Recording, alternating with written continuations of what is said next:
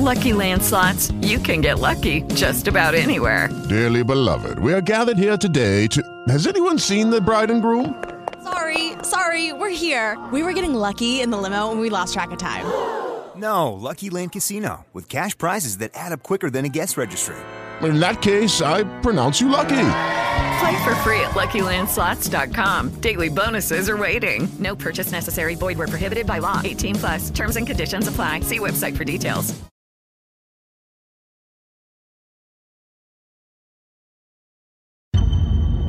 The Oracle Network. Look deeper.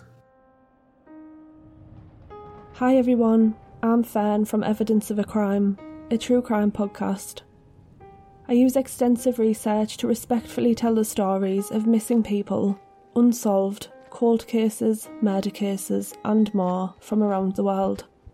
I've covered well-known cases such as Jacob Wetterling, an 11-year-old boy who disappeared in the USA, but mostly cover lesser-known cases such as the disappearance of Ruth Wilson, the murder of Carl Bridgewater, and the double murder of Monica and Dominique Frome.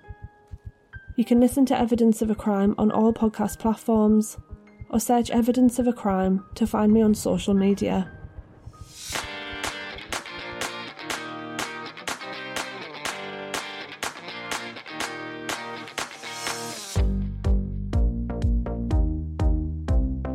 Hey, Rainbow Warriors. This is my disclaimer. Beyond the Rainbow is a true crime podcast. It's not suitable for young children, and maybe not even for some adults. I tend to swear like a sailor, and I'm kind of proud of that. Listener discretion is advised.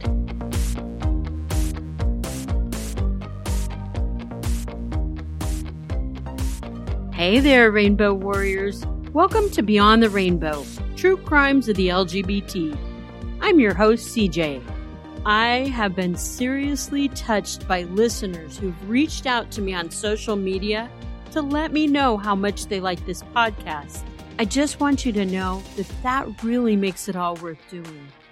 Thank you guys. I truly appreciate you. I also really appreciate those listeners who've reached out with case suggestions. Either the victim was your friend or family member, or the perpetrator was someone known to a Rainbow Warrior. Or maybe it's just a case you wanted to hear. These types of interactions for me are just priceless. If you're a new listener, please find me on Facebook at Beyond the Rainbow Pod or my Facebook page at Rainbow Crimes. My Twitter is Rainbow Crimes or my Instagram account, Beyond the Rainbow Pod. I should have said my Instagram accounts because I have the accidental second account at Rainbow Crimes. And check out my website at beyondtherainbowpodcast.com. This episode's missing but not forgotten LGBT person is Erica Guerrero. Erica's missing case is a pretty recent one. She was last seen on July 20th, 2019 at a desert rave party that she attended with her girlfriend and their two friends. This happened in San Bernardino County, California, around 2 p.m. The rave was called Trip to the Moon 2 Desert Party. Erica is Hispanic. She stands 5'3" and weighs approximately 190 pounds. She has curly brown hair, brown eyes, and chaos, all in capital letters, tattooed in bold letters on her neck. The SUV that Erica or her girlfriend had borrowed is a red Nissan Pathfinder. It was borrowed so that Erica, her girlfriend, and the other two friends could get to the rave concert. But it was found months later on September 6th near Black Mountain Woods, and the girl who lent the Pathfinder out never even reported it stolen. Erica's girlfriend said she saw Erica drive off in the SUV. Another one of Erica's friends said that couldn't possibly be true. Erica was terrified of driving, and she never drove anywhere. According to other friends, most of Erica's family and close friends didn't like the girlfriend. They say she's crazy. Several of Erica's Facebook friends received a strange message on Facebook Messenger. The message came from Erica's account. The first thing it had was the location of Black Mountain Wilderness, and that's exactly where the SUV was found. The message sent read, "I'm stuck and I need help getting out." Erica's friends think the girlfriend sent the message from Erica's Facebook account. Since Erica's disappearance, her girlfriend has removed herself from all social media and she refuses to cooperate with the police. The girlfriend's name remains a mystery to me, or I definitely would have shared it with you, Rainbow Warriors. Because as you probably know, I'm not above outing shady people. I tried to contact one of Erica's aunts, but I got no response. So I'm not sure what type, if any, of the investigation police have done. I don't know if the car was inspected, although I imagine it was. I did read that a couple search and rescue operations took place in the Black Mountain Wilderness, but nothing was discovered. If any updates arise, I'll be sure to keep you posted. In the meantime, if anyone has any information on Erica's whereabouts, please contact Crime Stoppers. The tips can be anonymous, and their phone number is 800-222-8477. As this crazy-ass year of 2020 winds down, I find myself looking up how many trans people have been murdered this year. This year has been the highest amount of trans people killed on record, and I keep hoping that the number will start to dwindle, but it just keeps freaking rising. Globally, at least 350 trans people that we know of have been viciously killed. Last year, globally, the number was 331. In the United States, 36 known trans people have been murdered in 2020. And sadly, this year is not over yet. I believe by the end of 2019, 26 trans people had been murdered. They are ugly numbers and very ugly crimes. I'd like to take this episode to remember a few of our 2020 fallen trans people. Yesterday was Transgender Day of Remembrance.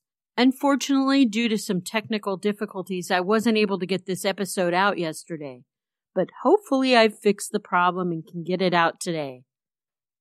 In the early morning hours of May 31st, in the Marquette Park neighborhood of Chicago, Illinois, a 37-year-old trans woman named Selena Reyes Hernandez was connecting with an 18-year-old high school student named Orlando Perez. Orlando thought Selena was gorgeous and just the kind of MILF he'd like to have a night of fun with. The couple went back to Selena's place. She lived in a basement apartment that was adjacent to her family's home. The apartment had its own entrance, and for the most part, Selena enjoyed her privacy. After a bit of fooling around, Orlando asked to use Selena's bathroom. While he was in there, he kept the door open. Selena grabbed her phone and she was videotaping Orlando washing at the sink. She put her phone down and Orlando came back to where Selena was sitting, and he point-blankly asked her, "Are you a woman?" Selena admitted she was transgender. Orlando was shaken and he told her he had to leave. Orlando went home and not long later he returned to Selena's basement apartment, but this time he had a gun. He let himself into the apartment. He found Selena and he shot her twice, once in her head and once in her back. And then Orlando left. Orlando went home again. And when he was there, he kept seeing Selena's face. So he went back to Selena's apartment for a third time. He walked in, he saw her body laying face down on the floor, and he proceeded to shoot her 3 more times before he left again. Selena's family living in the main house had heard bangs. They really couldn't identify what the noise was, but they knew it was coming from Selena's apartment. They tried to call her cell phone, but their calls went directly to voicemail. Later that morning, they went down to check on her, and they found her body riddled with bullet holes. Immediately, the family called for emergency services, but Selena was pronounced dead on the scene. Police canvassed the neighborhood, and they found many of the homes and neighbors of Selena's had security cameras. Neighbors were giving the police access to these videos, and on these tapes, they discovered Orlando. He was dressed in identifiable clothing that matched the same thing the young man on Selena's phone was wearing. Police knew they had their guy. Orlando was arrested and charged with first-degree murder. He's being held without bail, and we are now awaiting his trial to finish to see what sentence the young Mr. Perez will receive. Brayla Stone was a young black trans teenager. She was only 17 years old when her body was found abandoned in a van north of Little Rock, Arkansas on June 25th. Brayla's favorite colors were red and purple, and she was musically gifted. She's described by friends and family as having a kind heart and a sweet, loving nature about her. Although after Brayla's murder, her family insisted to media Brayla be called by her birth name, Braylon Stone, and they wanted them to use the he pronoun when reporting about her. But with all due respect to Brayla's family, I'm going to honor the memory of Brayla by calling her what she went by. Somebody who identified themselves as Tappin' Season on Instagram claimed that they were paid $5,000 to kill Brayla. Tappin' Season went on to post a picture of $5,000 in cash, and in the comment section, someone asked Tappin' Season, "What happened?" Tappin' Season responded, I zipped him for $5,000. Money well spent. The account has since been deleted, and there's no way to tell if this person actually had a part in Brayla's murder. However, an arrest was made. An 18-year-old three-time loser named Trayvon Miller. He's alleged to have been the one responsible for Brayla's murder. Police have been keeping this case very closed off, so we're not able to know if the evidence they have against Trayvon and why they're convinced he's the one involved. Nonetheless, he's being charged with capital murder, and that holds a life sentence or a death sentence if he's found guilty. The reason I call Trayvon a three-time loser is because he was arrested in a murder case when he was 14 years old. He and two of his friends ambushed a 17-year-old high school student named Brian Thompson one night. It was under the pretense of buying weed from Brian. Trayvon and his two buddies got into the car with Brian, and as Brian was weighing out the weed that the boys were buying, one of Trayvon's friends took out a gun and shot Brian in the neck and killed him. Trayvon struck a plea deal, and he turned on his friends so he wouldn't be tried as an adult. He was tried as a juvenile with the stipulation if he didn't rehabilitate his behavior by the time he was 21, he could be tossed into adult prison at any time. Why the courts don't follow through with threats they make, it's beyond me. Because in 2019, when Trayvon was 17 years old, he approached a woman in a Walmart parking lot. He told the woman he was store security and he needed to check her bags and her purse for stolen items. He tried to wrestle this lady's bags and her purse from her, and when the lady told Trayvon she had a gun and she would use it on him, scared, Trayvon ran away from the lady. He ran across the parking lot from the lady to a car that an elderly gentleman was driving. The gentleman rolled down his window to see what Trayvon wanted. Trayvon told the man he was a police officer, and the gentleman asked to see his badge. Trayvon said, Man, I'm just messing with you. And he ran off. Parking lot security camera caught all of this action on video. Trayvon was identified and he was brought into the police station. And that's where the woman he tried to attack and rob in the Walmart parking lot and the gentleman that was in the car were able to identify him. Trayvon spent only 5 days in jail before he was released. In the eyes of Unicorn Justice, this punk-ass little bitch had his 3 strikes. He should be out of society for good. There was no reform from the time he was 14 and had a part in the murder of a 17-year-old high school boy. That was 4 years to get scared straight and change his ways. True, I don't know what Orlando's home life was like, but there comes a time in someone's life when they need to be accountable for their actions. And there's yet another mention of Trayvon's criminal action. It happened in March of this year, right before Brayla's murder. Trayvon had a warrant out for identity theft. An officer recognized Trayvon and arrested him as he tried to flee. The cop found a .22 caliber pistol on Trayvon. And again, he was picked up and just released. Just so the following month, he could be the one that possibly murdered Brayla Stone. Again, I'll keep you posted if I run across any updates on this case. I just want to forewarn you now, nobody has been arrested in the case I'm about to share with you. Brawley, California is located in the state's Imperial Valley area of Southern California. It's a big agriculture, cattle, and feed kind of city. The case of another transgender, Gwen Arahu, whose murder I covered in a much earlier episode, she was from Brawley as well. On July 13th, the life of 22-year-old trans Marilyn Cazares came to an abrupt end. Marilyn was a people person. Her aunt says she was accepted for who she was by most of her family and they loved her. Marilyn was kind and funny. At a young age, her family knew she was supposed to be female. Even as a child, she embraced her feminine side. She loved to wear wigs and dresses. At the age of 18, Marilyn moved out of her house, and that's when she insisted on being called Marilyn, after Marilyn Monroe. Her aunt was also very upfront that Marilyn had a meth addiction, and it sometimes got the best of her. But Marilyn was working hard to try to get clean. She was also working on getting her GED. Marilyn had to drop out of high school when she was younger. Because the bullying of her gender identity from the other kids, it got unbearable for her. Marilyn liked to call the other members of the LGBT community her brothers and sisters. Her aunt also said in spite of her family's acceptance, Marilyn preferred to hang out on the streets. She felt totally accepted by the people there. In fact, she called them her people. Occasionally, Marilyn had to turn to sex work to make money. Many would say that she lived a risky life partaking in drugs and sex work. And that might be true, but it doesn't mean she was any less of a human than you or I.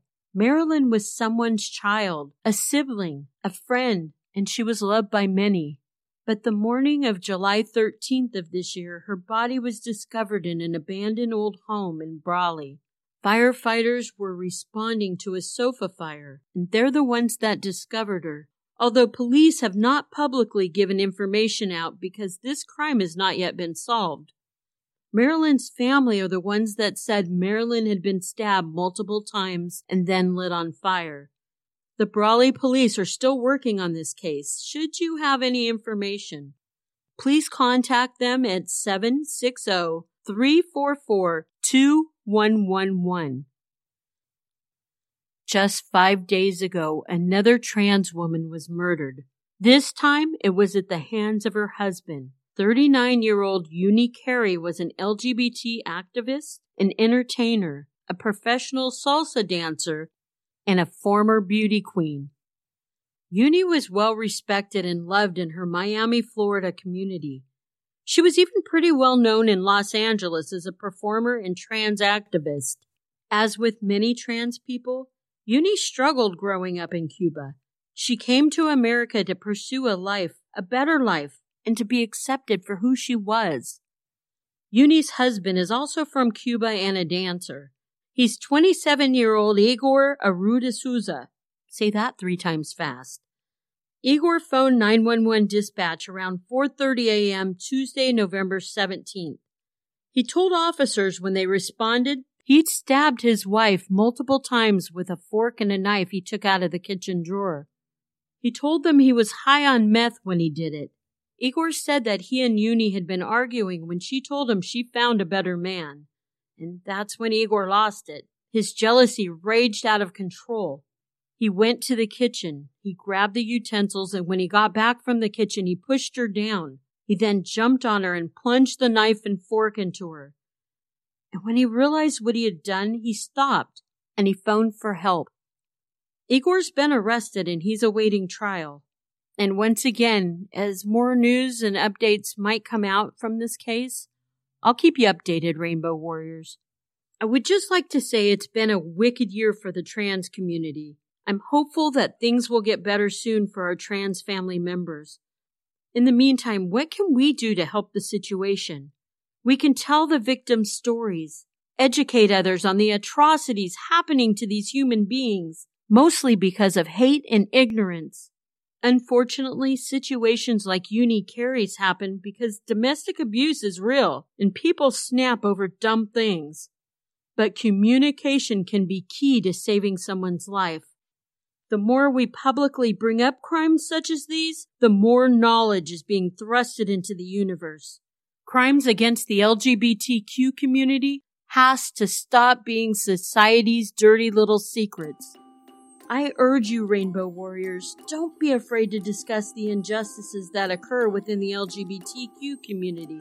Whether you're lesbian, gay, bi, trans, non-conforming, intersex, or ally, it's so important to tell and retell these stories.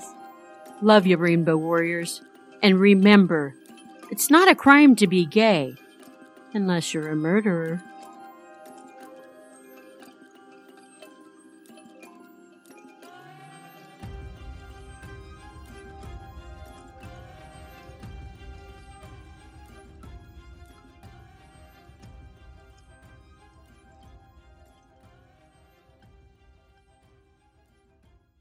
It is Ryan here, and I have a question for you. What do you do when you win?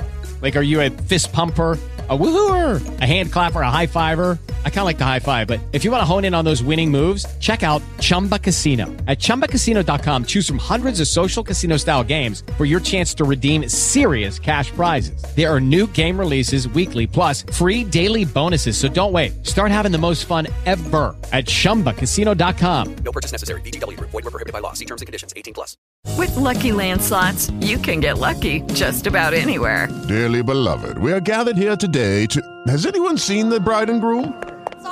Sorry, we're here. We were getting lucky in the limo and we lost track of time. No, Lucky Land Casino, with cash prizes that add up quicker than a guest registry. In that case, I pronounce you lucky. Play for free at LuckyLandSlots.com. Daily bonuses are waiting. No purchase necessary. Void where prohibited by law. 18+. Terms and conditions apply. See website for details.